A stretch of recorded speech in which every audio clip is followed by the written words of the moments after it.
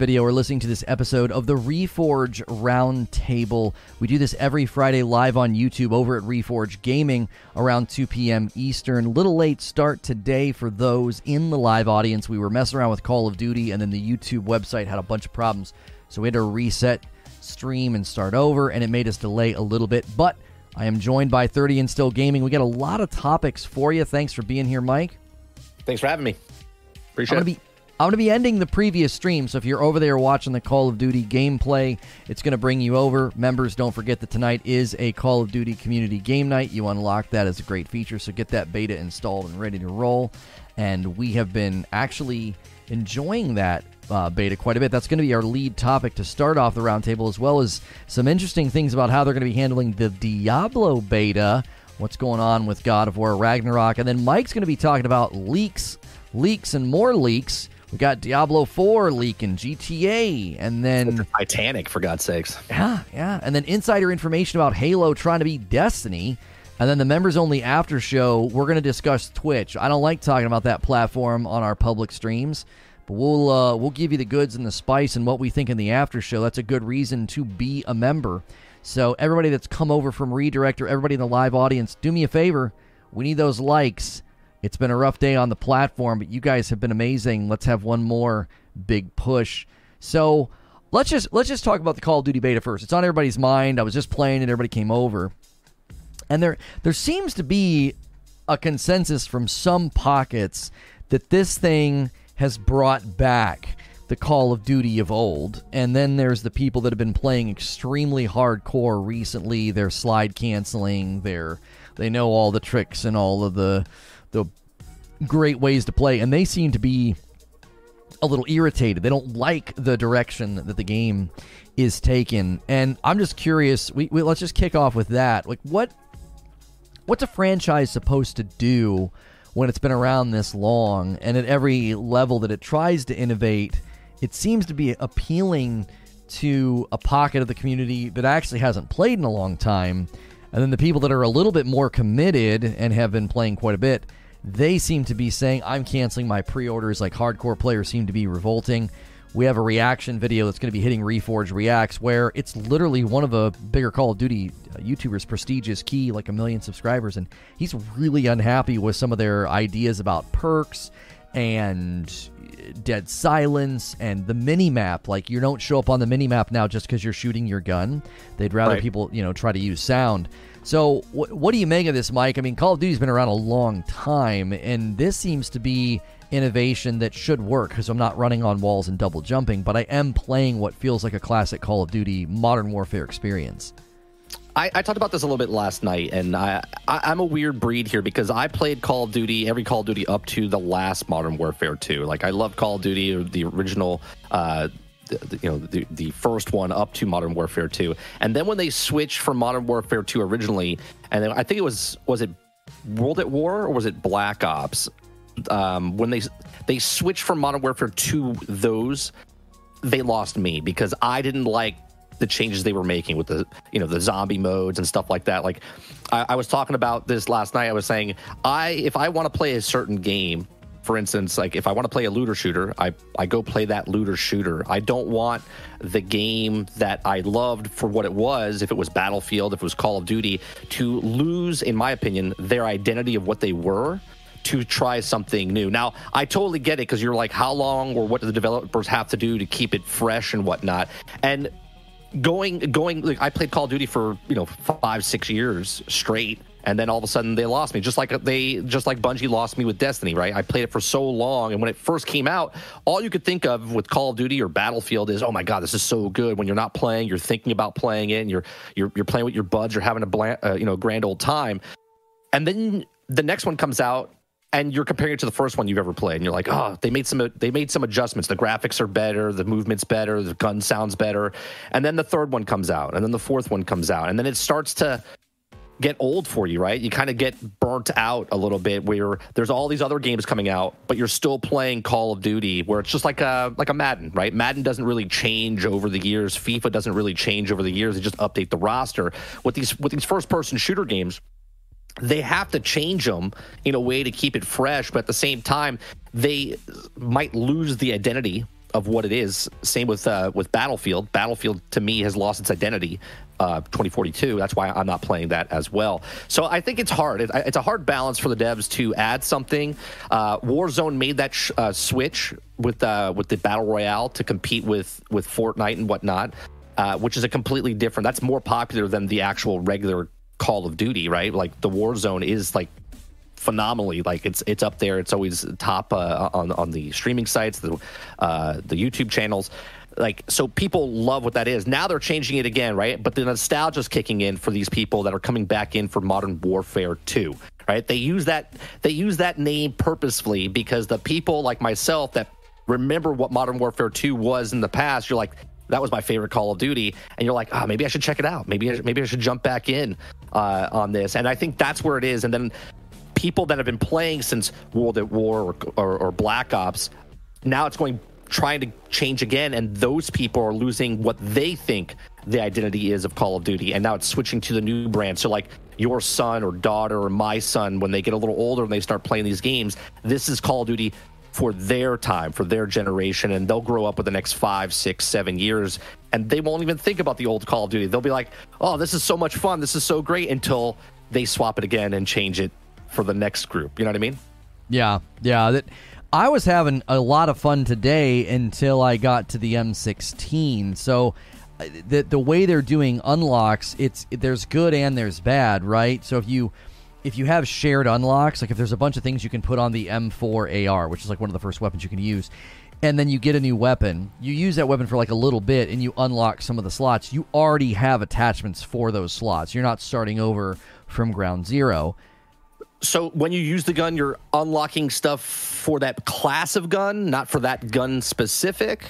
It's confusing because the shared attachments, there are attachments for the M4 assault rifle that work on a submachine gun because they're in sort of like the same tree. They're in this same area where the M4 leads to a battle rifle and an LMG, and then that leads to an SMG and then the M16. So it's like this weird like triangle tree. It kind of looks like the reverse of a tournament bracket. You know how a tournament bracket starts wide and gets narrow? This starts narrow and gets wide.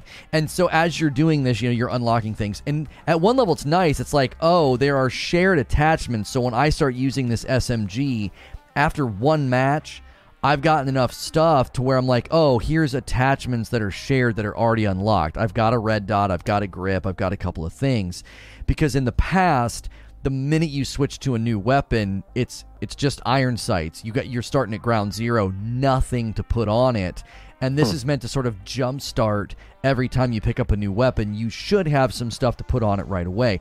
The problem with that is it works in both directions. So while you're getting shared attachments on the M4 that will work on guns beyond it, it works in the reverse. So I have to use the M16 to unlock the rest of the attachments for the M4. And if you don't like the M16, it can be very frustrating. I was having a really hard time with it because it's not really my style. The meta right now is everybody's spraying SMGs. Surprise, surprise, Call of Duty.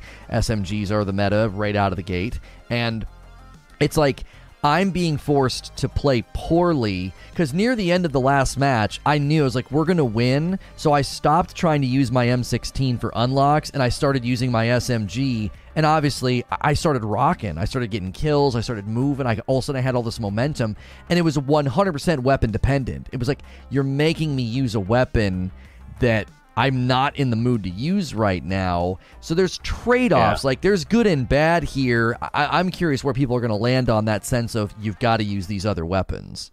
What do you feel? Because I read that they're having that raid that's coming into Call of Duty, right? Yeah. And speaking of changing the format of what a game is, like, are you excited for a raid? I mean, when you have a raid, like, you think rewards, right? So, like, what type of rewards are you going to get? You think they're going to put, like, mods or attachments that are inside there? They're going to put weapons inside there?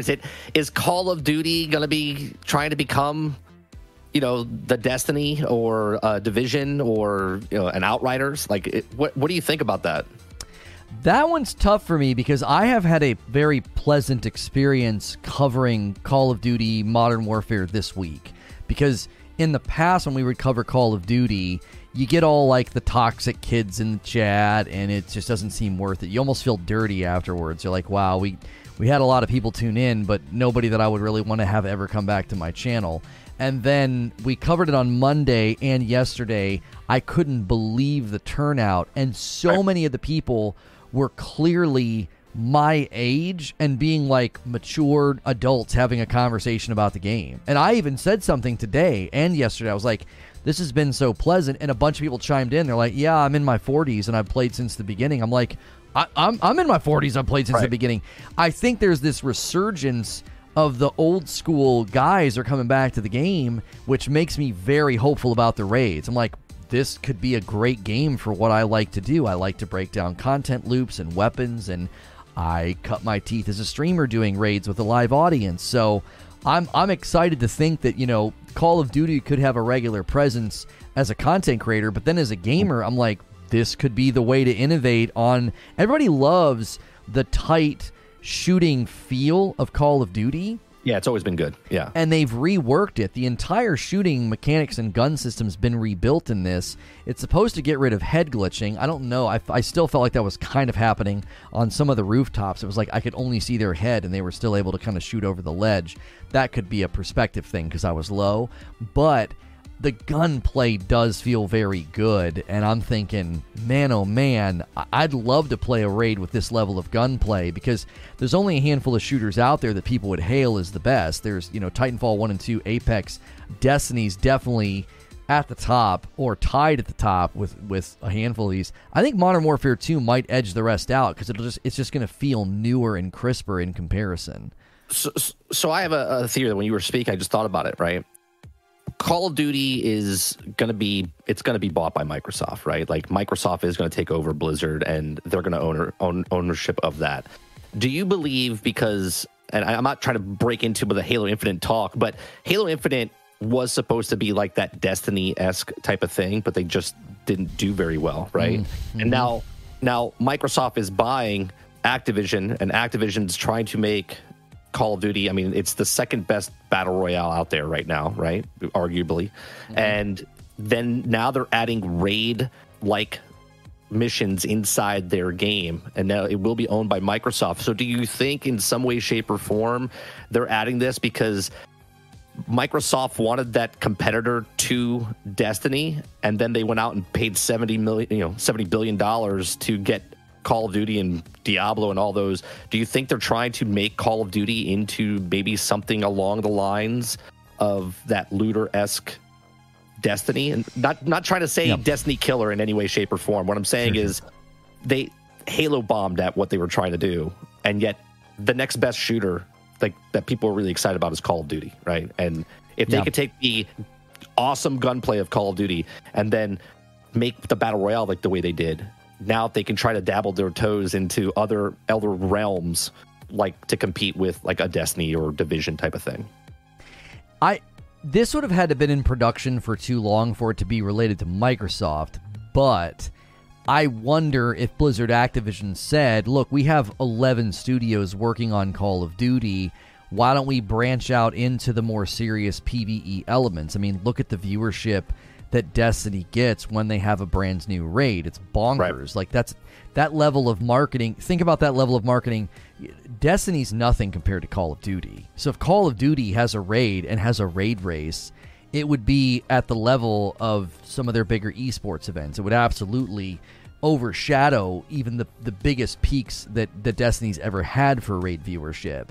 So they may have looked at that and also looked at, you know, the more MMO style, more hobbyist style players that don't necessarily want to live in the meat grinder of team deathmatch, you know, and that's why I've been enjoying Invasion, because it's got so much in it that I like. It's got that attrition thing from Titanfall where I can kind of branch out and go kill bots if I want to do that. I can kill live players. It's a big enough scope that it's enjoyable. The only problem they're going to have to work on is ultimately winning Invasion. You push the other team back, and then if you're that other team, it pretty much sucks because you're running out and like you're just a spawn. You're just trapped in spawn. Right. But when the gameplay is tight and good, I had much better matches near the end where the games were close and nobody was trapped in spawn. It was literally a race to the top score, which just feels fun and awesome. And it's a great place to work on unlocks. So I feel like they're really trying to hit a variety. They've got Search and Destroy, and then they added Prisoner Rescue, which feels a little bit more like Trials meets Rainbow Six Siege. It's like you can res your teammates, but you're also trying to protect or steal hostages. It's round-based, and the revives really changes it up. So it's not like Search and Destroy where you're out, you're laying there waiting to get a revive. So that appeals to that crowd. Then you have, just a classic modes, and then you have this mode Invasion, which is like ground war. It's big. It honestly feels like Battlefield. They're dropping tanks, and they're dropping AI on the map. They're dropping vehicles, and then raids. And it's like it's supposed to have a great campaign. That campaign trailer was amazing on the boat, and the boat was like rocking, and I think they're trying to hit that entire spectrum. Wherever you are as a history, as a gamer or a Call of Duty fan, there's something in this game for you. Yeah. I can. The more you're talking about it, I can see like the ground war. I didn't really pay attention to that. That would interest me. I've been playing Hell Let Loose, which is because I used to be I was more of a Battlefield fan than a Call of Duty fan because I like the team-based aspect of Battlefield, where Call of Duty always felt that like you're a lone wolf type of thing. Yep. And Battlefield now changed from what they were. So there's this game called Hell Let Loose. I don't know if you've ever played it. It's much slower, but much more tactical, and it's really a lot of fun. But now that Call of Duty has got the ground war, maybe I'll try it. Maybe I'll get in there with the big battle areas and stuff like that. But the raid does seem interesting to me. But I'm gonna wait. I'm gonna wait because if it's a fly-by-night thing, because they took resources from one thing and gave it to this thing to give, in the game. So something's got to give, and if it works well, and the population, the gamers start talking about it, and it starts to get a little bit of momentum. Maybe when they come out with their second raid or something, then I'll jump in when it's a proven concept. You know what I mean? Like I don't know. I'm not a big. For me personally, I'm kind of like out of Call of Duty, and the Modern Warfare 2 name interests me, but I'm still not jumping back in. I'm trying to maybe dip my toe in. I'm not going to dive in head first into the game. Well, the open beta for everybody starts tomorrow. You don't have to pre-order if you want to play tomorrow through Monday.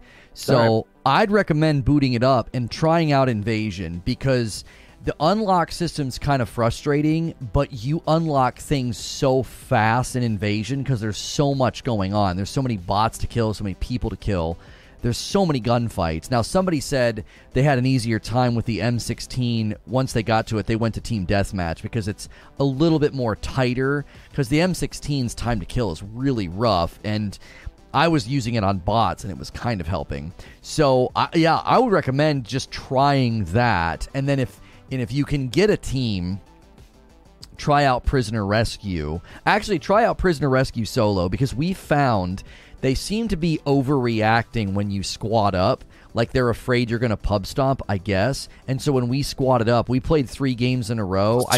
I think we scored 50 points. It wasn't even sweaty. We were nothing. We just got shredded. It was like, oh, you're squatting up. Here are people who don't do anything else but play this game. Like they were all max level. They were all wearing sweatbands, snorting G Fuel. I was like, what the frick's going on? And then the guys I was playing with, bro, let's go. Yeah, let's go. The guys I was playing with, they played solo, and as soon as they all went solo, they all had much better games. It was like a light switch got flipped off. And what was crazy to me, I played the weekend before solo, and I loved Prisoner Rescue. I was like, this is so fun. The revives, the map control, defending hostages. When you're actually one of the ones getting the hostages, like you throw them on your shoulder and you can only use a pistol. Like it's really, really fun. But man, oh man, they really overreact when you squad up in that mode. They put you against the absolute sweatheads, which it makes sense, I guess, if they're going to try to pit you against another squad. Right. Anybody squatting up in those modes is going to be like on comms, like left, they're on the left flank. Like they're going to be taking it really serious. They don't know if you're new or not. They're just like, hey, you're a group. Maybe they're organized. Let's throw you up against somebody. That's right. That's right. So those would be some of my cautions, like enjoy Invasion, enjoy Prisoner Rescue. If you're going to squad up, I would stay out of Prisoner Rescue because it is so wet. But Invasion is a blast. I was only frustrated today because of the weapons I was being forced to use. As soon as I was using the subby and I felt comfortable, I was loving it. I was like, I'm getting kills. I'm getting kill streaks. I'm throwing down this portable radar thing. I was absolutely loving it. So it's free to try tomorrow through Monday to anybody. Is that watching. what you did? You threw something over like at a garbage can, and then you brought out a tablet. Is that what you threw down? That was the radar thing? You were seeing me do multiple things. So the thing that I threw down, it's a portable radar that I get every so often. I gotcha. I had a portable camera, which was fun in Prisoner Rescue because I'd throw it on the wall and I'm like marking the enemies, and my teammates know where they are and they're shooting them and I'm getting points. But in Invasion, portable radar's great. Like, you get up on a rooftop or in a building, you throw that down, and you're like, you know where everybody is. Because the mini-map doesn't show people just because they're shooting anymore. Like, you have to try to track their audio. There's a lot of complaining about that. I actually love that. I love being forced to play more dynamic. Like, I hear gunfire, I have to react to the gunfire instead of just instantly looking at radar and being like, he's in the corner, And then the thing I pulled out was a kill streak, the tablet, and I like dropped some bombs. Oh, okay. So you got 5 in a row, and that's why you got rewarded with the tablet. Okay, gotcha. Yeah, and killing the AI counts toward your kill streak. I think there is AI. Yeah, and that's what makes Invasion fun is you get 1 point for killing an AI, you get 5 for killing a live player. So when you kill a live player, it's obvious. Like a red box pops up, you get more points. I thought something was weird because I didn't know there was bots, and when you were killing some of the guys, I was like, that guy didn't even know it, like didn't even react to you. Like he was just like on top of the car, and you like shot him, and I was like, man, that guy's really bad. I didn't know there was bots. All right, so that makes sense. It'll mess you up because you'll go from killing people that are like dirt, and then all of a sudden some guy flies around the corner, and you're like, oh, that's a real player. I'm dead. So you that guy's actually moving. Oh my god! Yeah, they come sliding around the corner, and you have like a heart attack. You're like, it's a real player. Like, and then you're dead. It reminds me of Fortnite. Remember when Fortnite they had the bots and no one knew there was bots, and they were just like turning sideways, and you're like, okay, that either that guy is not all up there or that's a bot. Yeah. Well, the bots always did the same thing. They would shoot and they'd jump once, and then they'd go ramp wall, and you're like, what are you doing? Yeah. What's the matter with you? And then you'd shoot their wall down and kill them. It's like, oh my gosh. They were just going through like a ritual of movement. Yeah. That's funny.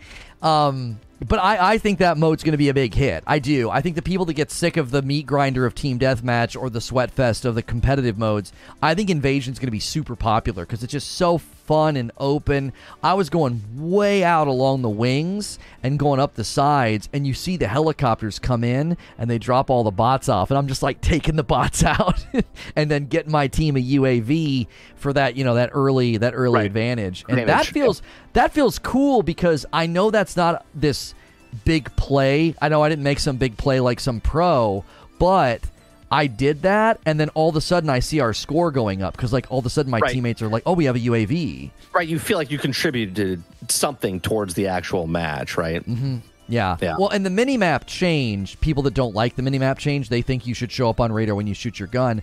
I actually like it for a couple of reasons. A second reason I like it makes UAV way more valuable. It makes portable radar way more valuable. It's now you need to use something to know precise locations instead of just waiting for somebody to shoot, which I think it's promoting more engagement. In times past, as soon as you shot your weapon, anybody in 10-meter range is like, oh, he's right there, and whoosh, all of a sudden they're swarming you. Now it's a little less like that. They know your general proximity, but they don't know right where you are, which I think promotes lots of gunfights that I enjoy. Like, I'll shoot a couple of guys, and then all of a sudden I hear footsteps. I'm like, oh, somebody's coming for me. They heard my gun, and I can kind of, wait for them or try to press the issue and push out first. And I've enjoyed that, and I've enjoyed UAVs and counter UAVs feeling a lot more important than they have in the past. Yeah, see, my war, like, I love, like, Hell Let Loose. Again, I don't know if you've ever played it. Have you ever played Hell Let Loose? I have not. Okay. It's hardcore mode all the time. There's no kill cam, right? When you shoot somebody across the way, you don't even know if you hit them, right? You have to listen to this like little sound. It sounds like a dink, like a little thing if you hit them in the head or whatnot, or it's like a little thud sound. But if you're not paying attention, you don't know if you're hitting these people. So when you're talking and when you're playing Hell Let Loose, there's no UAVs, there's no nothing, right? So you have to listen to the sounds and other calls and push up slowly. It's much slower, but I love that type of battle and that type of war, other than what Battlefield is now. What Call of Duty is just fast paced, running through the hallways. There's UAVs and different radar things, and everyone knows where you are at all times. And that I don't know if it's, maybe I'm just too old, and I'm just like, you know what, I like it a little bit more slow pace now than I did when I was younger. I don't know, it doesn't appeal to me anymore. I didn't know that the mini-map was doing that, and I didn't know why this was happening, but last week when I was playing Prisoner Rescue, it made it more intense, because I would hear gunfire, I would see my teammate go down, and I'd be like, oh no, there's somebody over there, and I didn't know where they were. And I thought maybe they were running a perk set or something. I was like, I have no idea where that person is. It made it really like intense, like tactical. Like I've got to engage this guy. I know he's in that room. No idea where he was. Now, if I saw him on the radar, I could bum rush him, catch him on the reload. He's in the corner. I saw him. Like I just run in the room, and then I get him. And so I enjoyed that. It forces you to play more tactical. And this is where good players and hardcore players shouldn't be complaining. If you're a really good player, you should be able to beat these people. You should be able to enter the room with intelligence and tactically, scan, check your corners, have your aim at shoulder head length. I'm not that player. I'm a dum-dum, and I enjoyed the fact that I've got to play smart here, or that guy's going to get me too. He's going to come over here and kill me as well. So I didn't know why that was happening, but the experience I thought was enjoyable. So open beta for every console this weekend? Every platform except for the Switch, obviously. Right. I was gonna go play it on the Switch. yeah, 10 frames a second. Here we come. Yeah. Anybody on PlayStation can play it right now, and if you pre-order on PC and Xbox, you can play right now. And some people are saying, well, they don't bill you for the game until it's close to launch, so they're pre-ordering to see if they like it, and then they're going to cancel if they don't like it, or you can just wait till tomorrow. It'll be open for everybody. So well worth checking out. Yeah. In the realm of betas, and I think this is huge for you and I, because we covered Destiny for all those years and always are thinking about endgame, always are thinking about content loops. Diablo 4 is going to be doing a closed beta of their endgame. So they're not going to they're not going to do like a vertical slice. They're not going to do here, come play an hour of the story. They're not even going to let anybody see the story because of spoilers. They're going to there's 4 things you're going to be able to do. Fields of the... Oh, golly, can I remember them all? Fields of the Damned, Helltide, Nightmare Dungeons, and Shadows something. There's a 4th thing called Shadows or something. I don't have my outline in front of me from the other day. But they're going to let people play all of that stuff. It's going to be closed beta under NDA. And they want to make sure they're getting the end game right. Now, obviously, there's only so much they can do between now and when it launches. A lot of people are anticipating a summer launch for this game, or second quarter, first or second quarter. I think it's going to land in the summer. What do you think about this? But my big question was, is this the future for live service? Do people need to basically be like, come play our end game? Our game is launching in 9 months, but please come play our end game because we need input. We need to know how this is going to work. Well, I thought that was interesting because when you were talking about the other day, I was like, oh, let me go sign up for the beta because I didn't hear. I've been sick, so I haven't been really following along a lot of stuff. And when they announced the beta, it kind of goes into one of the stories I'm going to talk about the leak of Diablo, right? Where a leak happened this past weekend, about 40 minutes worth of gameplay, and then all of a sudden Blizzard comes out and says, hey, we're giving a beta, open beta, or closed beta, but we're giving a beta of the end game. I was like, oh, that's kind of interesting that something leaked and you saw some footage of behind the scenes of closed stuff, and then someone leaked it, and then now they came out with this, and I was like, let me sign up for it. What I thought was interesting was they only letting the people that played Diablo 2 and Diablo 3 endgame stuff to get first dibs in on this. And I thought that was interesting because at that moment I was like, oh man, I haven't played Diablo in years, right? And I was like, maybe I'll go pick it up and I'll start playing to get to endgame. But I was like, is it really worth it, or am I going to have time to sign up and play all that to get to endgame? And I was like, probably not. But I thought it was interesting that they decided to take the people that are still playing their game, Diablo 2 or Diablo 3, and are playing the end game and said, hey, we would like, because you guys are playing our game, you guys are loyal fans of our game, and we're going to give you first dibs. If you sign up and you have end game experience with these two games, then you'll get first dibs with Diablo 4. And I do think that's cool the way they do that. And I do believe that is more of the future as far as testing the end game type of content. Now, as far as demos go, I don't know why this is a thing that went away in the past. Remember the magazines you used to get at your Barnes and Nobles or whatever, and you would buy a magazine and there'd be a little disc in the back and there'd be like 5 games on there and there was like demos that you could play. Like, that was genius back then, because you're like, oh, Destruction Derby. I remember as a kid, I played Demolition Derby is what it was. And I never even bought the game. I just played the demo over and over and over because I was a kid and I had no money. And I was just like, I'm just going to play this one mission demo. But demos were fantastic because you could play the demo and then you're like, I'm going to buy the game because I'm interested in it. I don't know why more people didn't do this now. Like, for instance, Tunic had a beta last year. And when I played that little beta, I was like, dude, I'm buying this game ASAP as soon as it comes out. And I did, right? So I don't know why the industry has gotten away from demos and betas. Instead, they went with alphas and whatnot, and they early access, and they charge people money for it. But it goes a really long way if you could sign up and play the beta. And if you know how to sign up for these betas and most of these things, like I always get keys as a streamer. The companies give you keys and stuff like that, and you can sign up. But for average Joe that doesn't know about this type of stuff, it would be nice if they made it more apparent, like, hey, this game's coming out in 9 months. You can sign up for a beta right now. Even Battlefield did this, where they gave you 10 hours of play time before the game launched, right? I still have 6 hours of my 10-hour play time that I can still use playing Battlefield to check it out again if I want to. So it's smart. I think this is the future, them making more demos or betas. Now, does PlayStation lock that behind the paywall of PlayStation Plus? I think that's what they're doing with the demos, right? Does Xbox, they have the preview program, which is sort of like a demo type of thing. Do they open it up where if you just have Game Pass, you can try these games out? Still a paywall type of thing. But I do think this is the future, even though it was the past, now coming back to the present, right? That you play the demo. It's that sells, right? That sells. People liked Outriders when they played the little beta of that. More people bought the game.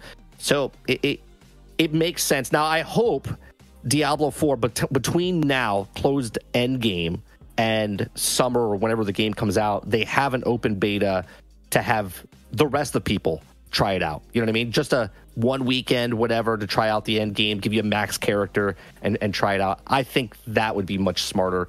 But at the same time, by the time Diablo 4 comes out, the acquisition might go through and Diablo 4 might be on Game Pass regardless, right? So, yeah. That's true. Yeah, as far as, demos go, trials go, betas and endgame, I think this is the path forward. Sure. For live service games. And the making people, well, I guess not making, but only bringing people in who have been playing a lot of endgame recently. One of the reasons I think they're doing that is I believe they're going to iterate on a lot of the things that they were doing in Diablo 3. So they want that to be like a point of reference. Like, hey, this has been enhanced and changed. So Nightmare Dungeons, for example, are going to be a pretty blatant iteration and change from Rifts, the Rift system in Diablo 3. And there's 150 dungeons in Diablo 4. And they're going to be random. They're going to be randomly generated. So they're going to take that tech and they're going to shove it into the game. So you're just going into dungeons and they're always different. And then so isn't there more than 150 then? Yeah. I guess some kind of quintillion number. Yeah, whatever it would be. Whatever the number is, it's bonkers. It's almost as many planets as Starfield, right? Almost. Almost, yeah, 1,000. So I think that this is the right call. Let the more committed players come in.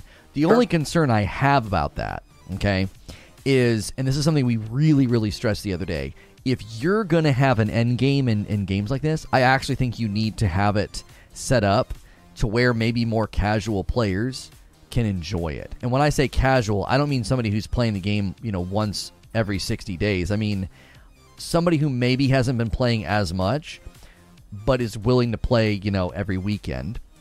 Right. So maybe they don't have as many hours. Maybe they're not a hardcore player, but they play regularly enough that your end game needs to work for them too. That would be my only concern about the way they're qualifying it, is you're going to end up with this incredible hardcore base providing feedback, and if they cater too much of the end game to those people, we saw what that happened.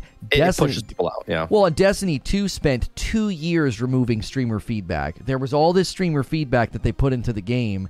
I remember I had a laundry list of stuff I would tell people. I'm like, this is all from the streamer community that, by the way, they all went to that summit, and they spent 2 years systematically removing all that feedback. And it's not that streamers can't have good input. It's that when they're one of the sole sources of your input, it gets really slanted. That'd be my only concern with this beta, is that the people coming in are all going to be the same shade on the spectrum of engagement hours and just really hardcore, and then you're going to make the end game for those people instead of making it for, the spectrum of player. So you're saying for the beta, open it up to the more casual player, not end game itself to the casual player, because to get to end game during the normal game, I mean, you still have to put the amount of time in, right? Like, yep. if it takes 50 hours to get to end game, you have to put. It doesn't matter if you put 50 hours in a week or you put 50 hours in 5 months, right? So you're talking about the beta. Get feedback from the casual players. Yeah, but okay. In that conversation though, what would a casual player that's never played a Diablo before, they just notice that, hey, it looks pretty cool, I'm going to try it, they get into the end game and start playing.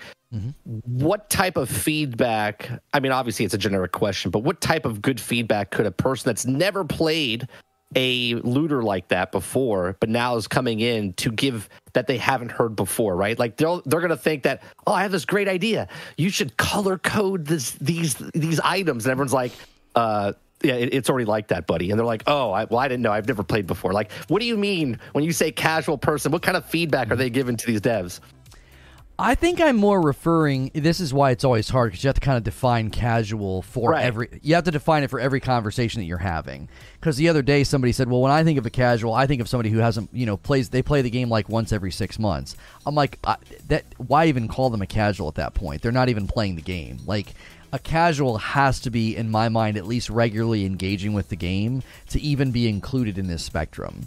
There's people who play literally every day for long hours, and then in my mind, a casual is somebody who enjoys playing, but they play for shorter spurts of time. They like 3 times a week for like an hour or something like that. Yeah, so they just can't quite put in the same number of hours, but I still think the end game needs to work for them. And the reason I think there's a huge demographic of people who will play a game like this for years, and they will play it in a more casual way. Now, they're not a casual, they're not a, let's call them fair weather fan. They're not a fair weather fan who plays once for oh, I beat the campaign and then I'm done. They're not a fair weather fan who makes a seasonal character and gives up after one play session.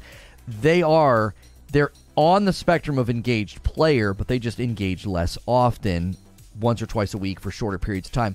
I think that's a very important demographic for a game like Diablo, who I'm certain wants to go for 10 years or more, because I'm looking at games like Destiny and New World, and I'm telling you, that's a large portion of the player base that really just keeps on trucking. Not everybody lives. I mean, I don't think Destiny anticipated most of their player base living in the public space, but they still make raids and they still have trials. Yeah. But so much of the player base just run circles in the public space and run strikes. So I think if you can consider that and create spectrum so that your end game isn't too lopsided. I think sometimes people hear me talking like this and they're worried that just those players having input is a threat to the game. It's like, no. It's about everybody along that spectrum enjoying the end game. If it's just for these people up here in the top 10%, I think your end game is going to get so top heavy and dense that it doesn't function well.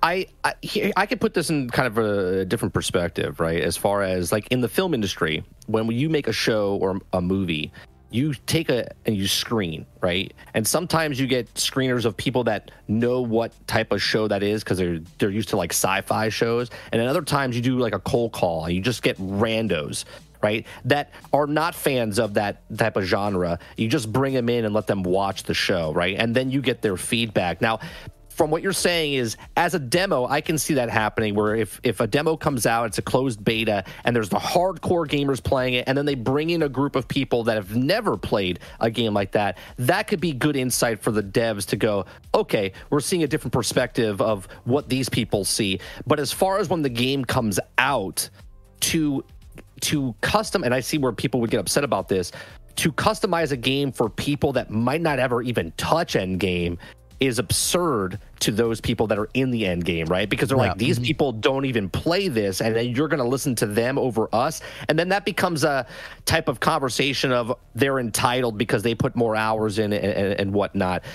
I think Endgame, as far as the testing of the demo, I think you're right. I think there should be something where casuals can come in and give their input to something that's new, opens up their eyes. Maybe they'll become a more hardcore type of person that plays that end game, and then the devs get more feedback, more information of a wider spread than the people that are just so focused and they can't see the trees type of thing, right? That's exactly right. I think that's one of the challenges of using a word like casual, because I think I say casual and people picture in their mind like, a mom or a dad playing once a month. And it's like, well, no. And I also think, as Ryan in chat is saying, like, oh, should they be able to keep up with somebody who's playing 40 hours a week? It's not about keeping up. It's about, have you built it in a way to where the person who can only play once or twice a week is enjoying the end game? Because let's be honest, that's what will keep the game going. People are going to complete the campaign, and then the end game and the seasonal format, the ongoing format, that is the game. That's the game, ultimately. And you have to build it in such a way, if it's only built for the top 10 or 20%, I worry that's just very narrow and top heavy. I think those people, top 10 or 20%, those people can be very happy and satisfied, even if you create cycles, circles, and entrance points that are also enjoyable by, let's say, the 30 to 60%. The bottom 10 or 20%, I don't think those people matter. They're going to play the campaign and be like, cool story, bro, and then they're going to walk away. You definitely can't build your end game for them, but I do think it's important to get that input from people. As you said, if they've never played the game before, you may get great insight from them to what would make them go into the end game, what would turn them off, and then suddenly you have a much more diverse and flourishing player base. There's a reason that Destiny has made so much money and is one of the most successful live service games out there. It's because it doesn't just appeal to the dudes that run raids like a maniac and trials like a tryhard. Like, there are busy moms and dads and college students that just love running strikes and pubs. Like, that's just what they do, Right. Well, right, because even you remember the stats of when Destiny first came out, 80% of the people that played Destiny 1 left after the story. Like, they played the campaign and they were like, I'm gone. Right, and Bungie for the next couple of years was like, well, we got to do something to get these people come back in, and it became more casualified as the years went on. Yeah, and now they've got the seasonal format, but they have those sort of tip of the pyramid things you can do. You can solo a dungeon, you can run a raid. There's contest modifier on a raid. There's trials, and that I think is going to net out differently in a Diablo. I think the Diablo portion of the end game that'll be more intense and more extreme will be significantly larger than just a couple of activities. But what's in Diablo's corner is the difficulty spectrum. You could be running circles in the end game at, Nightmare level 1, and then the hardcore guys are way up here. And it's bonkers crazy, and the drop rates are great. So I think that's one of the pieces of elasticity they need to pay attention to. Because I'm that player. I'm being honest. I'm taking up for myself a little bit here. I'm a very busy guy, and I want to be able to play infrequently. Yeah. And if I play infrequently, that doesn't mean I don't love the game. It doesn't mean I don't want to play the end game. You know what I'm saying? Like, you don't need to shove me out. You shove me out, that's a lot of people, I feel. Right. The way I play games like this is that when I get on, I want to be able, if I play for an hour, to be focus and know, like, okay, if this piece of gear drops from this boss, then I'm going to run that over and over and over. And at the end of that hour, if I get that piece, I feel accomplished. I feel like they've respected my time, right? And then I can move on. One of the things that really intrigued me of Diablo 4 is the world bosses, right? You remember when we used to talk about Destiny, and I was like, why don't they have the world bosses like come on to the thing, right? Like you kill this guy and this guy and this guy, and all of a sudden the world boss appears, and then you fight the world boss. When they showed the world boss and they showed the other guys fighting, I was like, that's what I like. I like, because if I just get on to Diablo, I'm just kicking back. I have 45 minutes. Maybe I just want to run around the open world, and all of a sudden a boss appears and I fight a guy, and I do that, and that's it. Or I do one dungeon, or I do whatever, and then I log off and go play something else, or log on the next day, log on a week. I totally get that hardcore people are always going to be better because just more time, and this is like a whole nother conversation of why free to play happens and pay to win happens. But like, time is always the essence of, if you have the most time in the world, you're going to be the top, and you're going to have the stuff they have, unless it's pay to win. Then people have more money than time, and then they just pay for that stuff. But when you play a game like Diablo, people are going to be at that nightmare level where they're going to be like killing things 10 times harder than you are, and you're just a casual, just playing on like the lower level, just enjoying your time killing things, right? New World kind of does this, where you're kind of like casual. You go and chop down some trees, go do some smaller dungeons, get the loot. Like, hardcore people are always going to go to the hard end game stuff and try to be the best of the best. And then you have the other people that see the end game and they're interested in it because of their friends, and they start to invest the time into it, or focus their time that they're playing to get to that end game type of stuff, right? So casually, yes, casual, you could be a casual player, but still be a hardcore player where you value your time, and the time that you have on, you're really focusing on what you're doing to get to the end game and do the same things as the other people are doing. Yeah, you're going to get carried. You're going to get pulled through, but that's just the way it is. Yeah. So I'm excited that they're doing the closed beta for Endgame. It really gives me hope, and I'm very, very hopeful that I can start to rotate some of these games, because, Call of Duty might get rotated. Diablo might get rotated. I might actually start have games to rotate in instead of feeling almost not even nomadic, just like a refugee. It's like I don't have any games that I'm playing regularly anymore, and I miss that. But I also know that there are extreme expressions of that. The way that like New World and Lost Ark, it's like I was gonna have to play off stream and like change my lifestyle just to keep up. It's right. I'm not doing that, bro. These games are, I don't know of any game that's that good. It's like there's a couple games out there maybe, but as far as like changing your lifestyle, I'm not sure why we have. I don't think we put God of War Ragnarok on the thumbnail or description. Other than talking about the install size, well, let's save that if we need a nugget at the end. Let's talk about these leaks, because it's a great pivot from Diablo 4. Because Diablo 4 had like 41 minutes of gameplay leak, and then GTA had, I don't know like 90 videos. Yeah, the whole game leaked. What happened here? What happened here, Mike?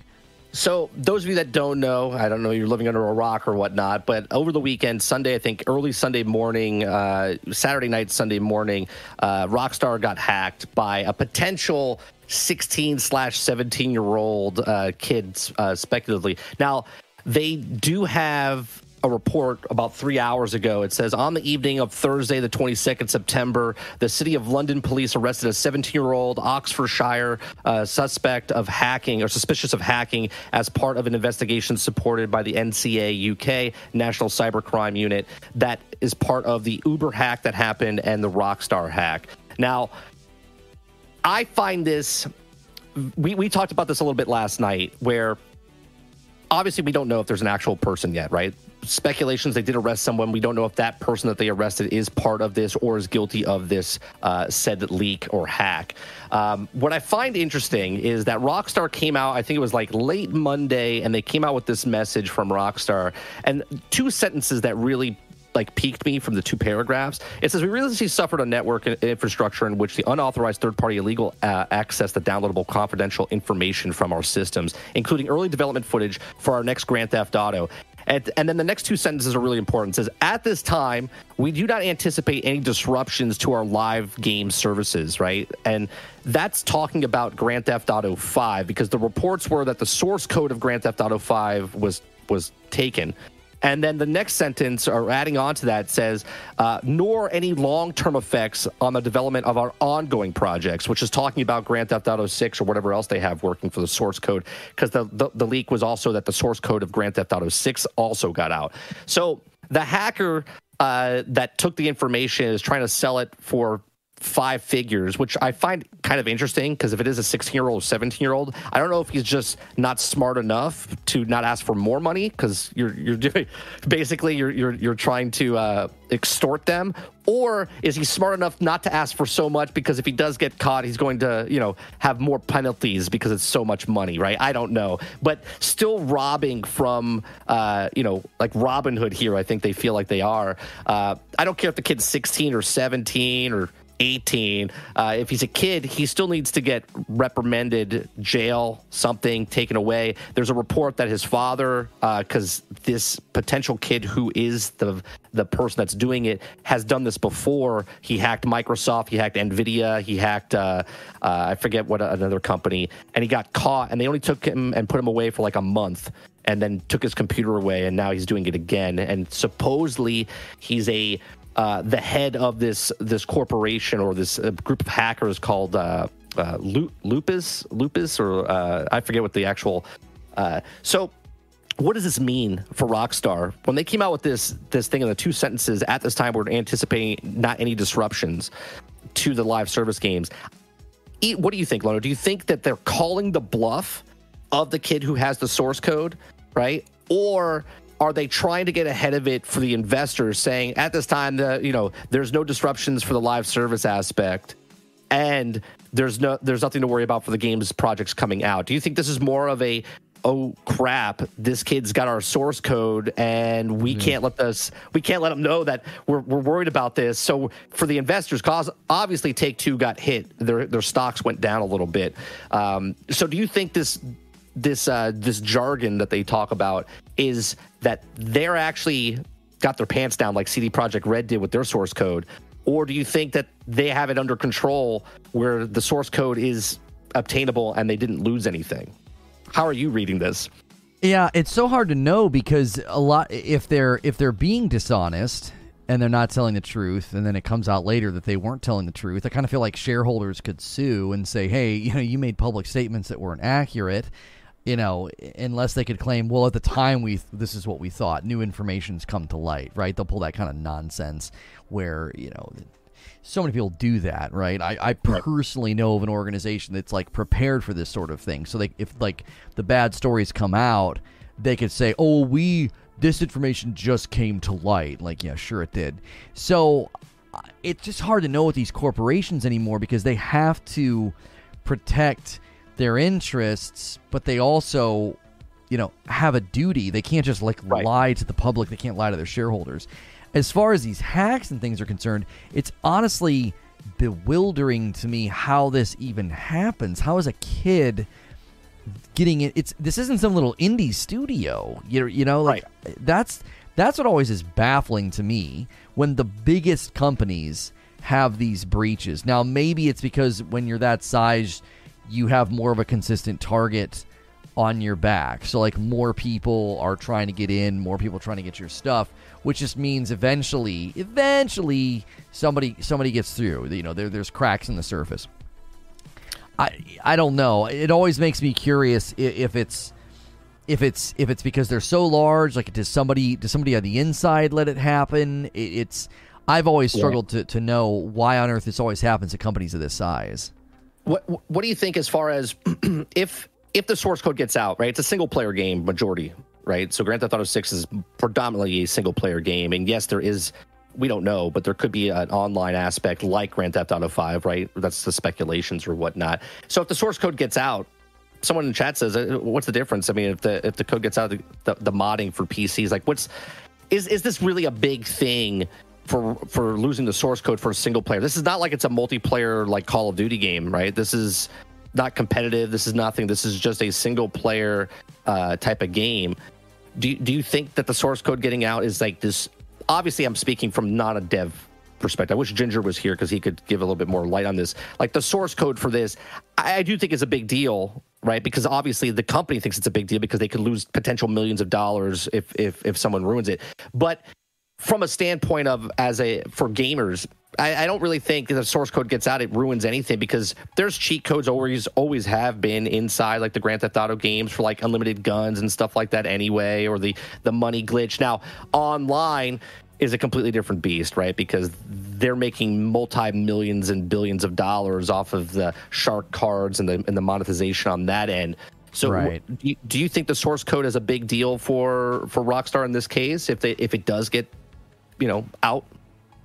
Well, I mean, cheating is now an economic reality. It's no longer like this black hat under the radar thing. There are companies and people that make millions of dollars creating cheats, to the point that cheaters are being sued. Right, it's a whole other division of making money. Yeah, it's now an economic reality. It's not like this under the radar thing where like some scummy guy is like spreading cheats in like a forum or something. It's literally a dadgum business at this point, to the point that there are huge lawsuits happening. So yes, if their source code is out, and if it's not just like in the hands of one person, if it gets legitimately distributed, that's a humongous setback for the launch of GTA 6, because everything's compromised at that point. It's not even a matter of cheats. People could literally shut the servers down. People could hack in and just turn everything off and completely destroy their ability to have a successful launch. And anytime anything like this comes out, I remember when the Twitch terms of service got leaked, like the updated potential terms of service, somebody at the company said, you guys that get your hands on this stuff early, you're setting back anything happening, any changes rolling out when you leak it. It's going to take us way longer now. It's going to take us way longer to release this. It all needs to get slowed down because it all has to basically go back through another review process and a legal approval process. This is obviously a little bit different, but it is a significant setback if your source code gets released, because all of the cheat codes that could come out, and then everything's compromised at that point. Somebody could literally just put, they could bake into the game somehow, into the servers, just like basically a data mining. They're just gathering people's information, gathering people's credit cards. Who knows what they could sort of potentially reverse engineer into the game through the servers and through the source code. I'm not even that sophisticated, and I know that when you have the source code of a game or a website, that's basically like as bad as it can get, right? That's as bad as it can get. Like, there's not much more they can get their hands on other than everybody's personal information that works at the company, and that's obviously pretty scary too. So, it's bad.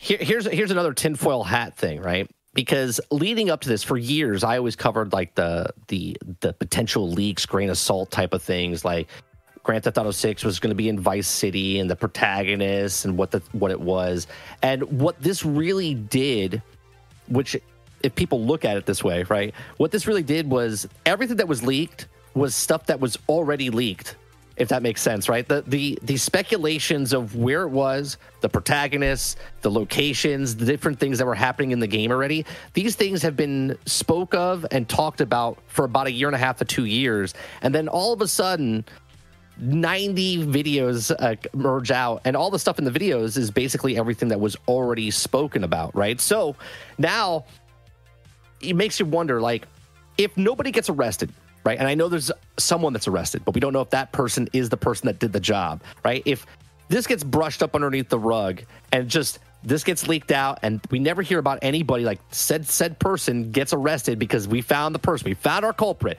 If nothing happens and there's no charges pressed, is it actually really happening, or is this a ploy? And listen to me, I know I'm putting my tinfoil hat on. I'm not saying Rockstar did this, but what I'm saying is all the stuff that was already leaked now is officially, because now we know it's official, right? The protagonists, the area, how big the map is, type of thing, right? All that stuff was already known, and now it's officially known because of the leak. Now you also look at what the graphics look like, and I don't understand why people are giving them crap, because the way it looks, it's literally like 2 years old of the build, right? Obviously, Rockstar's not going to come out with what looks like Halo Infinite, right? They're going to come out with something that looks like Grand Theft Auto.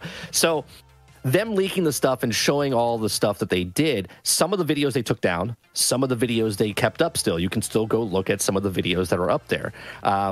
It's interesting to me that now I think they have a jail out of free card, right? Get out of jail free card, because there is no release date. There is no time frame of when this game's coming out. There's speculations and when it's supposed to come out, but they're still making a crap ton of money off Grand Theft Auto 5 online, right? They're still making billions of dollars a year off of the online version. So they don't have to really release a Grand Theft Auto 6 anytime soon, because they're still making bank off Grand Theft Auto 5. So it makes you wonder that the appetite of people that want to know stuff about this, all of a sudden this gets leaked, and now you have the information. You know it's an actual real thing. You know it's actually being made. You know it's actually being worked on. And now they can have the get out of free going, well, the source code got out and we can't release it in 2024. It's going to be about 2025, 2026 or whatever. And it doesn't really matter for Rockstar because they're still making a bank off of Grand Theft Auto 5 online, right? Yeah, I think Paul's bringing up the short-term ramifications. You know, a 13% stock value drop, you know, it looks pretty bad. I mean, there's stock values like this, and then just nosedives. You know, it's you also have to understand too. I mean, that graph can be a little misleading. They went from, you know, $120 something a share down to 105. So, you know, a approximately almost $16 share value drop. It hurts when you're in the, you know, the 120s. But I just don't know if you would have that level of a leak so you could delay the game, since game delays are so common now. Well, you know? Well, I'm not saying they did it on purpose to delay it. What I'm saying is that if they choose to delay it, they have a jail, you know, get out of free card because of the hacker. Right. Yeah. At one level, yeah, I could see them saying this is a huge setback, and they're going to use that as a delay excuse. I actually could see that, you know, being part of it. I definitely don't think that this was something that they hope would happen, because there's leaks that are definitely planned leaks. They're like, oops, our trailer got leaked, and everybody's talking about the game, you know, instead of, you know, waiting to release it on their own. Well, that's the other leak, right? Diablo, right? Diablo got leaked this past weekend, and they had 40 minutes of gameplay. Some guy from the inside closed beta or whatever put it up on his Discord to share with his viewers or whatever privately, and then that gets released, and then magically all of a sudden Blizzard's like, hey, by the way, you can sign up for the Diablo 4 beta, right? Like, to me, like, certain things like this, like, because I worked in the media industry, like, to me, look, I understand there's a person hacking the system and letting the information out, but to me, in this day and age, this brings up the biggest buzz, right? Like, people are hyped up. How many people signed up for the beta for Diablo 4 after they saw the footage of 40-minute footage of Diablo, right? How many people were, like, super excited about Grand Theft Auto finally getting, like, information about Grand Theft Auto after 3 years of silence of what was going on with it? Now they're like, oh, it's for real. You know what I mean? Like, they're like foaming at the mouth. Sure, their stock prices are down right now, but all they have to do is show one main teaser of Grand Theft Auto that's coming out 2 years from now. If they have a full-fledged trailer, and everyone forgets about the hack, and the stock prices rise dramatically fast. You see what I'm saying? Yeah, this one's a little different because it wasn't even that serious. It was literally just 41 minutes of gameplay, and we didn't even cover it because I watched it and I was like, it's like a speed bump. It's like, yeah, whatever. I was like, we've seen a lot of gameplay, bro. Like, there's not, it's like, nothing against Diablo. I want to play it. I'm excited, but once you've seen some gameplay, you kind of seen some gameplay. So unless he was revealing something very specific and crazy, like some big reveal about a world boss, a character, or something returning, I was like, okay, you know. Yeah, it was just a barbarian class, him walking around and whatnot. Yeah, like that. If that was the first time gameplay got out, then I would be like, holy moly, that's a big deal. But I kind of felt like the timing of it was that got them in the headlines of like, ooh, content got leaked. I went and watched it, and what really kind of tipped me off that maybe this wasn't that serious of a leak was one of it was Game Rant or somebody, they had it embedded in their article. And I was like, oh, really? I was like, wait a minute now. Well, you wouldn't do that if this was a serious leak, because you know that you could be facing DMCA on the article on your platform. Like, right. So when I saw it. They didn't put the Grand Theft Auto stuff on their embedded stuff. Right? No, of course exactly, not. Right? Of course not. I think it's always possible that somebody at that publication has a liaison at Blizzard and said, "Hey, is this cool? What are you guys doing with this footage?" And somebody just says, "We're not striking it. We don't really care to do that. It's free press. Go ahead." So more than likely, the publication's got the thumbs up. Yeah, you're good to embed that. We're not trying to shut that down. And then the GTA stuff. People that were just reporting on the GTA situation were getting struck down on YouTube because they were trying to put the fire out.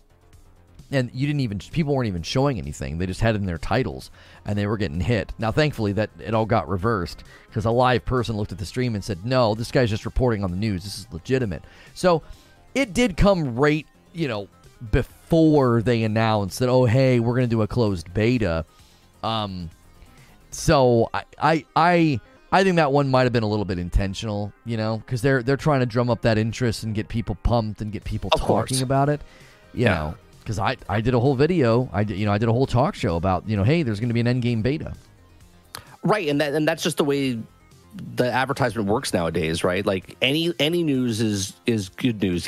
Yes, there's no such thing as bad news. Yet there is, right? If your system gets hacked for real, but at the same time, I'll let you guys know. The reason I bring up this is just for conversation for the show. What I believe is I do believe Rockstar did get hacked, right? I do truly believe that they did get hacked. And I believe the statement that comes out with them saying that at this time we do not anticipate any disruptions is more of jargon, though, to tell their investors, like, we're okay, right? Until they're not. Because if you remember back in, I think it was last December or whatever, when CD Projekt Red got hacked and they said the source code was out, they said they were fine, and then all of a sudden the source code was literally on the internet, right? So they also lied to their investors at that time, because at that time they could say, no, we're fine, because they thought they were fine, and then they weren't, right? So I think this is the same thing. I think the hacker actually got something, right? And then they're just coming out saying, at this time we don't expect anything, but it still keeps the possibility of the door open where it could delay something down the end, down the road. Yeah. When it comes to leaks like this, sometimes it's hard to know what to believe. I mean, because we recently reported one of our final things to kind of talk about here is there was the Halo Infinite insider, the guy that can talks to people at 343, and he said that Bonnie Ross, her exit was not for medical reasons. He had people saying, no, this is Microsoft coming in and cleaning house. They're doing a management restructuring. And he even said the initial plan was to have Halo Infinite be a Destiny-like live service game. And if you kind of combine what he's saying with Jason Schreier's article that said they had this huge open world like Zelda game. They didn't just scrap. I thought they scrapped 2/3 of the map. The article that Schreier wrote said they scrapped 2/3 of the game. Of the game. Yeah, the game. Yeah. What? I said years ago when they first announced Halo Infinite, I said this is Microsoft's Destiny. I was like, they are going to make Halo into Destiny. And I got pushback from it. And I'm so glad this actually came out, because it's vindicated of, see, this was what it's supposed to be. And the only reason I said the way I did is because of Game Pass, right? I talked about this last night on my podcast, where the leak of them, or the information I should say, of them being like Destiny, and 2/3 got scrapped of the game, right? When they first showed Halo Infinite and Game Pass was just coming out, they were just announcing, the process of making Halo like Destiny, where it's a live service game on their platform where they want people to pay monthly, makes sense of why they were going to do what they did. But 343 has always been the poor choice. It's like that scene from Indiana Jones and the Last Crusade. You chose poorly, right? Microsoft with 343 as the goblet. Like they picked the pretty one to make the game, but they don't know what they're doing. They've always struggled with Halo Infinite, and now it comes out that this game was supposed to be much bigger than it was. It was supposed to be grander and bigger and better, and we got half of a game that they were supposed to. And Bonnie Ross leaving, she was with the company for 27 years, and all of a sudden she's like, yeah, I'm leaving because of medical reasons. But then it comes out that she really didn't leave, right? And then a guy who's Brian, I forget the other guy's name. He 25 years with the company, right? Yeah. These are like old school people in this industry, and all of a sudden they're like leaving. And it's under the radar of, medical reasons. And of course, you're not going to say, well, she's lying, right? Because you're a decent human being. You're going to be like, oh, well, I hope she gets better, or hope her family members get better, or whatever. But the business sense of it is like, well, something's off here, right? Something's really off. And you should have known something was off when people were leaving before, and then they brought Jason, Staten in. Joseph Staten. Joseph Staten in, where he's changing certain things completely different and making a completely different, they're making a completely different game now than they were when they originally had Halo Infinite in their head, right? So it's a little strange and it's a little weird, but I'm glad that Jason Schreier came out last year and said that 2/3 of the game was gone, but we didn't know that. And now all of a sudden, now all the points are lining up and all the things are moving and shaking now. And we're like, oh, see, it was supposed to be like Destiny. I thought the first trailer made that blatantly obvious, and I remember getting pushback because the first trailer, they zoomed out and there was all these towers. Yeah, and I was like, people. Yeah, well, I don't remember one with 4 people. I remember like one guy kind of riding, and as he was riding, they zoomed out and they showed these multiple towers. And I said to everybody, I said, they're going to do an open world Halo. And everyone's like, no, they'll never do an open world Halo. I said, that's what that trailer showed me. They showed me an open world. He's going to all these different places. I said, I think they're going to do an open world Halo. And then Joseph Staten did an interview when they revealed everything. And he said, oh, yeah, you're going to go out on future content. You're going to go out and play as your Spartan. And I said, they're going to shelve Master Chief. You're going to go out as your Spartan. Right. And then when they had the armor core system, and people were like, why are there multiple armor cores? I'm unlocking blue, but only for this armor core. I said, those were supposed to be the classes. Like, instead of, because when you unlock something for your Titan, you don't get it for your Hunter, right? The cosmetics are totally different in that game. Now, shaders, obviously, in Destiny are universal, but that's what I think they were going to have that be. Yeah. Like, you were going to have different skill trees and different abilities according to the cores themselves, which is why at an engine level, those cores, those armor cores, all their cosmetics are treated separately at an engine level. That's why. And if you also look at it, where it would be like Grand Theft Auto, right? Like, you would play the campaign, and at the end of the campaign of Grand Theft Auto, you made your own character to play on Grand Theft Auto Online. That's the way it would be set for Halo. Halo, you play the single player with Master Chief, then you make your own Spartan for the online open world aspect of it, and then you continue on from that, and you're investing. Because Halo was supposed to sell consoles, right? Was supposed to sell consoles. It was late to the party because it was a year after the console came out. And then Halo was supposed to sell Game Pass. And that's where they lost the money, because Halo didn't sell Game Pass. Halo didn't even sell games very much, right? Like, the player count is down. This is a franchise for the whole organization, and yet it was underwhelming. And if you're a Halo fan, I know there's a lot of you out there, you're going to fight me on this and just be like, no, Halo's awesome. It might be fun for you, but it's a shill of what it was, or a shell of what it was supposed to be, right? So Game Pass is the key, and they screwed it up big time, and now they're shuffling. And even with the management change, it's going to take at least 2 years to fix their mess that they're doing right now, right? If you bring someone in last week and they start moving the parts, I mean, season 3 is coming out in March, right? Like 8 months after the last season came out. And it's going to take time. So you're not going to see, but they said themselves that Halo Infinite is not going to make or break the franchise. And they had a 10-year plan. And it doesn't matter if they put content in those 10 years. It's slowly but surely they have 10-year plan for this game. And they'll turn it around. And we'll talk about this in the future. Is this the No Man's Sky? Did they do a No Man's Sky? Did they change it? Did they fix it? Well, a tweet yesterday from Joseph Staten is actually, I think, pretty telling, because, Paul put it in the Discord. He said, this is one of the Halos where you don't play as Master Chief. Joseph Staten tweeted yesterday and said, Halo 3 ODST remains the highlight of my game development career, and it's an example of why I love the Halo universe. It's a place where you can tell countless different kinds of stories. I would love to do something like ODST again someday. Hashtag prepare to drop. So, yeah, he's basically saying that's where I want to take the game. I want to take the game in that direction to where you are not playing as Master Chief. You're charting your own stories, multiple different types of stories. I think that's where they want to take the game. And the person that they put in charge, they get rid of Bonnie Ross and they put Pierre in charge. He's not just in charge of Halo Infinite. He's in charge of the Master Chief Collection and also all future Halo titles. Right. So do you think there's a possibility that they basically shelve Halo Infinite early so that they can launch the actual live service version that they wanted to launch? Because why would you say all future Halo titles? Like, what are you talking about? Halo Infinite's supposed to be like a 10-year game. Do you honestly think this guy committing to be at the company for that long? He's going to be at the company beyond Halo Infinite? Like, what is it? What could that possibly mean?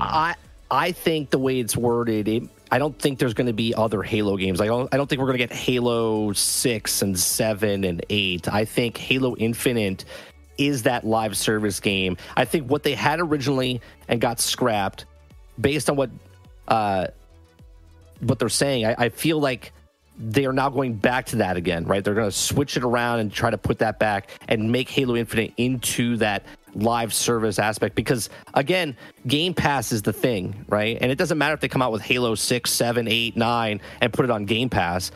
Why go to the next Halo game where you have a Halo game and you can just keep adding to it? So it could be expansions that they just keep adding to Halo Infinite. So instead of having the numbers behind like Destiny did, you have like Lightfall and Shadowkeep and all that stuff. They can make expansions onto what Halo Infinite already is, I think, going into the future. That's the way I take it. Yeah, I could see that. It would be interesting for them to suddenly scrap it. I would actually, if I was putting money on the table and betting, I would think that they would be trying to do, ironically enough, they're going to try and do what Destiny did. Funny enough that Joseph Staten basically got removed from that project because they had such an artistic divide, and his supercut was essentially rejected by higher-ups at Bungie.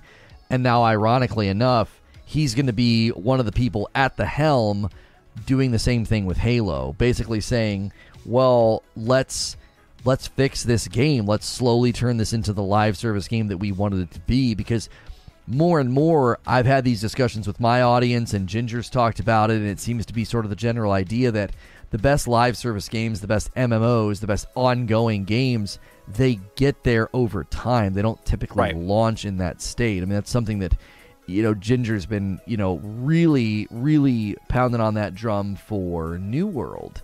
And Halo Infinite could be in a similar spot. And I think that's why they wanted to do the management restructuring.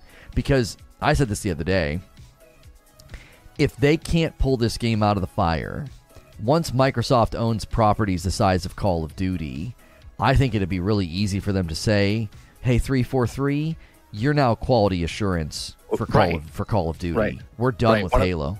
Yep, one of the studios from Call of Duty takes it over. Yeah. We're just you're support staff for COD now. We're going to downsize you. We're going to shrink you, and no more Halo. We're done with this franchise for now. We're going to have one of the studios that works on COD try to figure this thing out.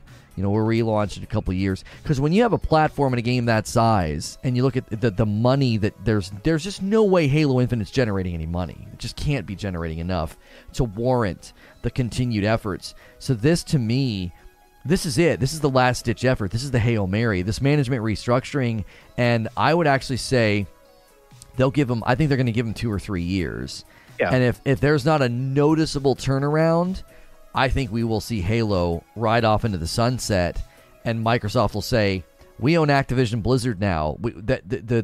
Our flagship titles are 1,000 times larger than Halo, right? When you own Call of Duty, that really, I think, changes things. Did you play Halo's campaign? Halo Infinite's campaign? I probably got 2 hours into it, and I was enjoying my time with it.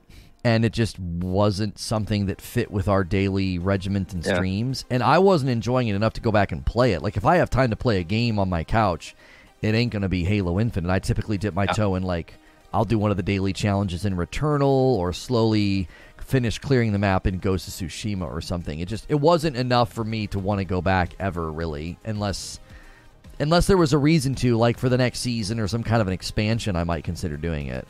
I didn't play it, and the reason I didn't play it is because I've played every Halo game co-op with my brother, and you couldn't play it, right? And to me, they've already burned the bridge with me because I don't think I'll ever go and play that campaign. And I know people will look at me and go, "Oh, you're missing out. It's a great campaign," but the fact that I can't play it with my brother for the last year, right? I'm just like, yeah, time is gone because now there's other games coming out, and now I'm not going to have time. Just like you said, if I have time to play something, I'm not going to go back and play Halo, right? I'm going to go play the newest game that comes out. We didn't even cover that on this show. They shelved split screen forever, just not happening. No split screen, and then co-op is like what's going to finally come in, I think, the winter in November. And at that point, it's one of those things that kills me because, it's great that they took the time to build that and to do that, but it's also by the time you implement that, who gives a frick? Right, who cares? you spent all that time in development for what? Maybe a couple thousand people are going to play that thing on co-op by the time it gets there. Talk about an absolute waste of bandwidth and development and resources to build that so late in the life cycle. It's like, hey guys, we finally added the ability for you to replay missions, and by then, the audience is gonna be like, who cares, bro? The ship has sailed, my man. It makes me sad because it is, in many people's memory and their experience as a gamer, it's the quintessential co-op gaming experience, and it's sitting there. Yeah, it's what the game was known for. Yeah, it's literally launched a whole market of what it was. People loved Halo for co-op. They're like, this is amazing. You could play with your friends and whatnot. And then the last two games, it didn't come out with 5 right away, right? It was I forget how many months afterwards they added co-op. And then they're like, we're never going to do that again. We're never not going to put co-op again. And the game comes out, remember, a year delayed. Yeah. And then it comes out, and then they still don't have co-op a year after it comes out late. It's like, what are you doing, 343? What are you doing? Do you know why there's no co-op? Because they were building a Destiny game, and Destiny games don't have co-op. They have open world drop-in, drop-out netcode. And when that got scrapped, there was nothing there. It was like, well, now we have to build a co-op system because we weren't going to do a co-op system. You don't really play Destiny co-op. You go into a lobby or someone's instance or someone's party. It's not like you're joining a Borderlands or a Halo play session. It's completely different. So it's They more than likely had it to where, because you're seeing these videos now, people figuring out how to hack, and they're playing 8-player co-op campaign. Well, yeah, the engine can do it because they were building the Destiny Halo. You were going to be running around the open world with a bunch of other Spartans, and that's why there was no split screen, because it wasn't going to be that kind of game. There's no split screen in Destiny. Why? Well, you don't need that. Just get a second console, obviously, second TV, and then you just play together, which is not ideal. I mean, couch co-op is wonderful, but I think the more and more games get pushed graphically, couch co-op becomes difficult because you have to render everything twice, and your frame rate goes in the toilet. So I don't know. It's gotten to the point where I feel sad about the title. It's like, my word, you guys, you've fallen so far down, and all of the people that were sort of waiting and hoping and really pulling for this game, it's funny, they're still there, man. They're so faithful. They're like, man, this game, when Forge comes out, I've been told so many times Forge is going to save this game, and the Forge is pretty dope. I've seen some amazing things built in it already. Because 343 can't build the actual things they want to build, so they're making you build the stuff so you have more fun in the game. Get out of here. Get out of here. Yeah. Can you imagine? Can you imagine? I'm sorry. Can you imagine the Mario in Nintendo? All of a sudden, the next Mario game comes out and it doesn't have 2-player. Like, it's just a solo game, and you're like, wait a minute. Every Mario game from the beginning of time, you could play with Mario and Luigi. They're just like, yeah, we forgot to put it in this one. Sorry. We'll see you on the next one. Well, Mario Galaxy 1 and 2, and then what was it, Mario Odyssey, the 2-player was a little like, they weren't really playing with you. They were like helping. You know what I mean? They were like Well, I'm talking about the original side scrollers as not the 64 type of stuff. Like Mario Deluxe, you can play 2, 3, 4-player type of stuff, right? Right. Yeah, and I do think that it's when it's a first party title like that, it just makes it kind of worse. Because I was saying, I think Microsoft wants Starfield to be their new flagship, but after the Blizzard Activision acquisition, I'm sitting here thinking, no, that's not what they're doing. They're gonna lean on these Blizzard Activision titles, because I think Starfield.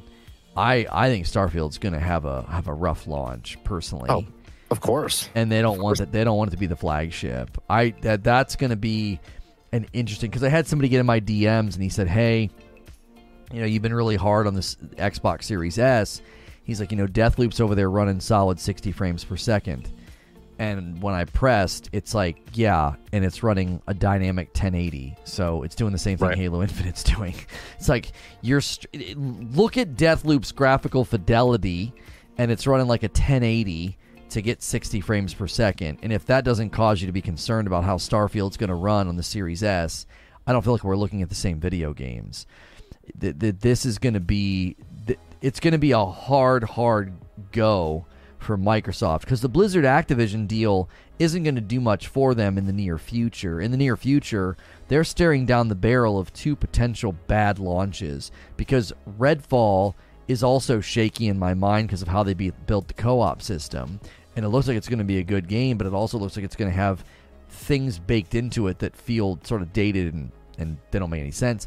But then Starfield is going to be a first-party title that more Series S consoles are in circulation than Series X, which I think we're facing a Cyberpunk situation, personally, that people are going to say, why did you launch this over here? It's so bad.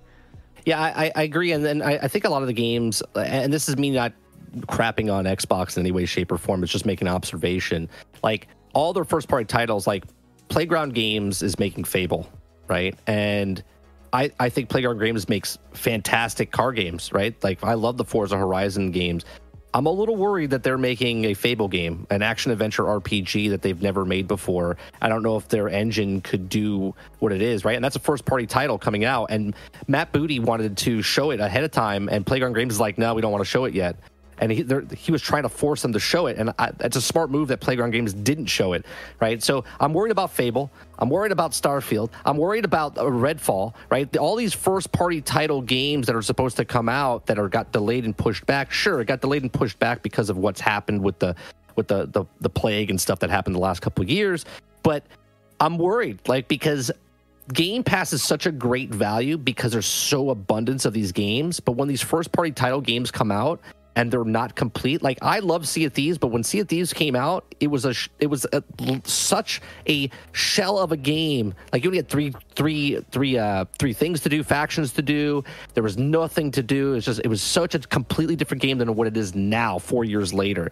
Same with Fallout 76, and same with all these other games. And I just feel like all of these first-party title games that are coming out for Xbox, they worry me because of Game Pass, because they don't have to come complete. They just have to come out, right? And then slowly build up over the years to make them a better game over the next 4 years, because they want to keep your monthly fee every month, keep coming back. Hey, look, we just made this game, and it's okay now, but it's going to be great in year 2. Wait till see what happens in year 3.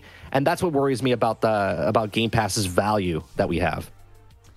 Yeah, I think Game Pass will be killer when they can stack Blizzard Activision titles on it. I mean, that's going to be a massive win. Yeah. I mean, anybody on Game Pass being like, I just got the latest Call of Duty, for it's just included. I just got this, I just got that. I think that's going to be a huge win for them. I think, sadly, I think that there is going to be such a long road to get there, though. It's more and more, I think Microsoft's payout is like 10 years from now, when they're sort of, I think they're going to be sort of interwoven into the gaming ecosystem in such a unique way. With cloud-based gaming, they'll have Game Pass on televisions and phones and mobile gaming devices. I think that's when you're going to start to see a lot of this pay off. I do think that their strategy has a lot of potential, but at the moment you can't see it, because all you're seeing is delay, and the real danger is their biggest forefront titles. Forza did well, Halo did not. And Starfield's right around the corner, along with Redfall, waiting to be either mediocre or not so great. Like, I will absolutely be elated if both Redfall and Starfield blow me away, because they're my kind of game. But I'm being super apprehensive because they're venturing into categories that are incredibly difficult to do, and they haven't shown anything to give me confidence up to this point.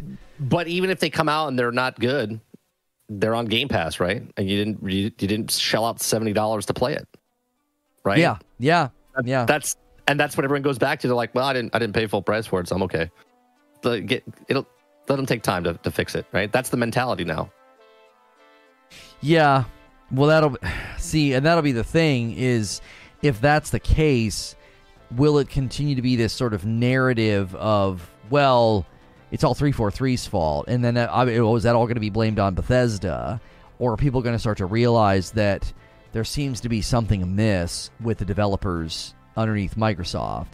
Because I forgot about Sea of Thieves and how thin of a game it was at launch. Like, they nailed so much. Like, Halo nailed gunplay and movement. Like, it just feels good to be in Halo, but then everything else is like, what in the world's happening here? And they nailed sailing in the world of Sea of Thieves. Every time I'm in that game, I'm like, man, I wish this game was built for what I want to do with it.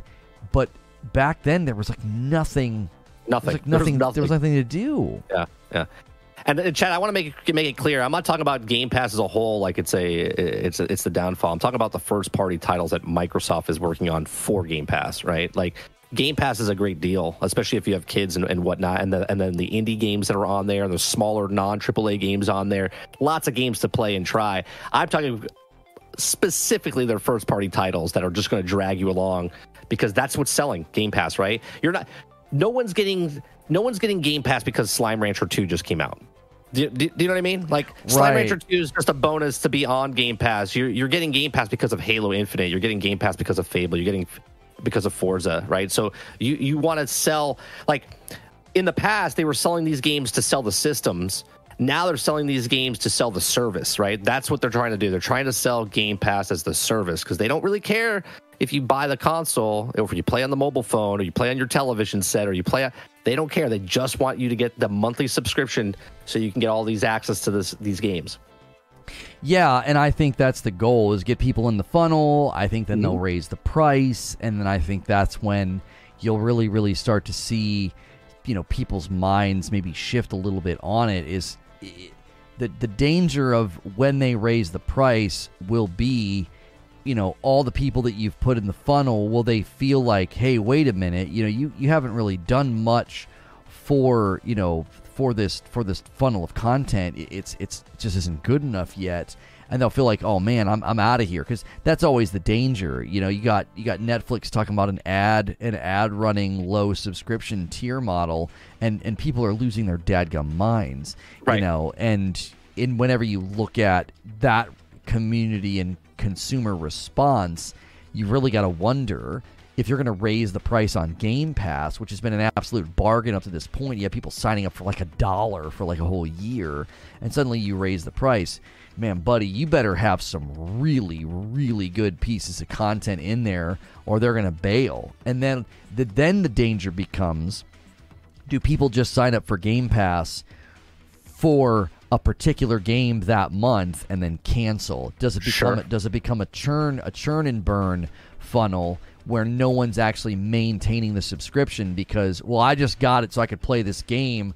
I basically got this game for $15 or $20 instead of $60, because if, like, let's just imagine, let's just say there's a Call of Duty Black Ops 2 remake, or kind of what they're doing with Modern Warfare 2, and Microsoft owns Call of Duty at that point. So instead of buying Call of Duty, the newest Call of Duty, for like $60 or $70, somebody's like, well, I can just sign up for Game Pass for $15 or $20, play it for free, and then after a month, I'll cancel. Like, that's another. I think that's another risk that they're going to run. Well, this is why they have to keep bringing third-party games on there, because they're waiting for the first-party titles to be finished, and they have to bring in those third-party games to keep you coming back each month.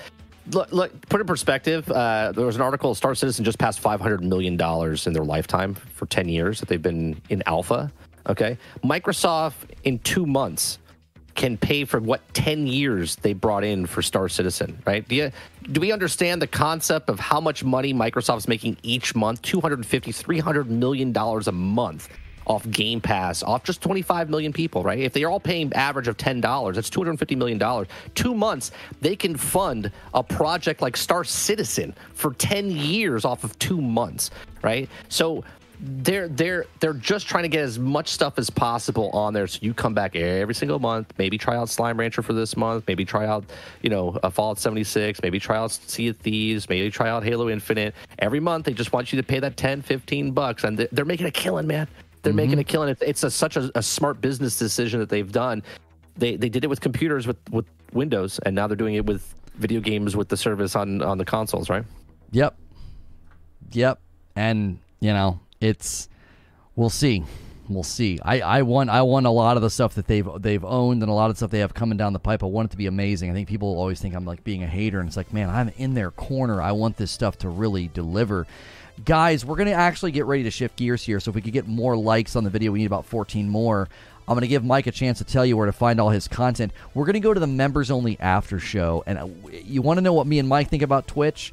We're not going to talk about that on a public-viewed podcast, but we both have streamed over there, and I'm sure we have plenty of things to tell and talk about, so it might be a great time to become a member. And don't forget, a lot of things still happening today. We're going to do this after show with members. Then we're going to head over and watch my reaction to the prestigious Key video. He's very upset about Modern Warfare 2, and I take his video to task. I think he does a pretty poor job thinking about the new game and the new patches. And then tonight is the big members-only night. We're going to be playing the Modern Warfare 2 beta together.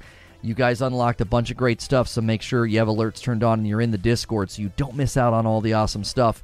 Mike, where can they find your content, and when's it best to engage with you?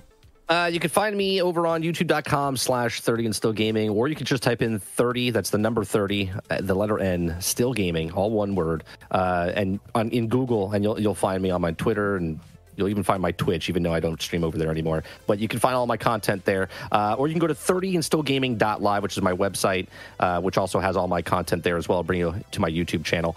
I stream Monday through Thursday mornings from 10 o'clock in the morning to about noon Eastern. I do a show called The Daily Grind, which goes over games, entertainment, pop culture. We talk about that in the mornings. And then we also do 30 plays in the evenings, 8 p.m. Eastern, Monday through Thursday.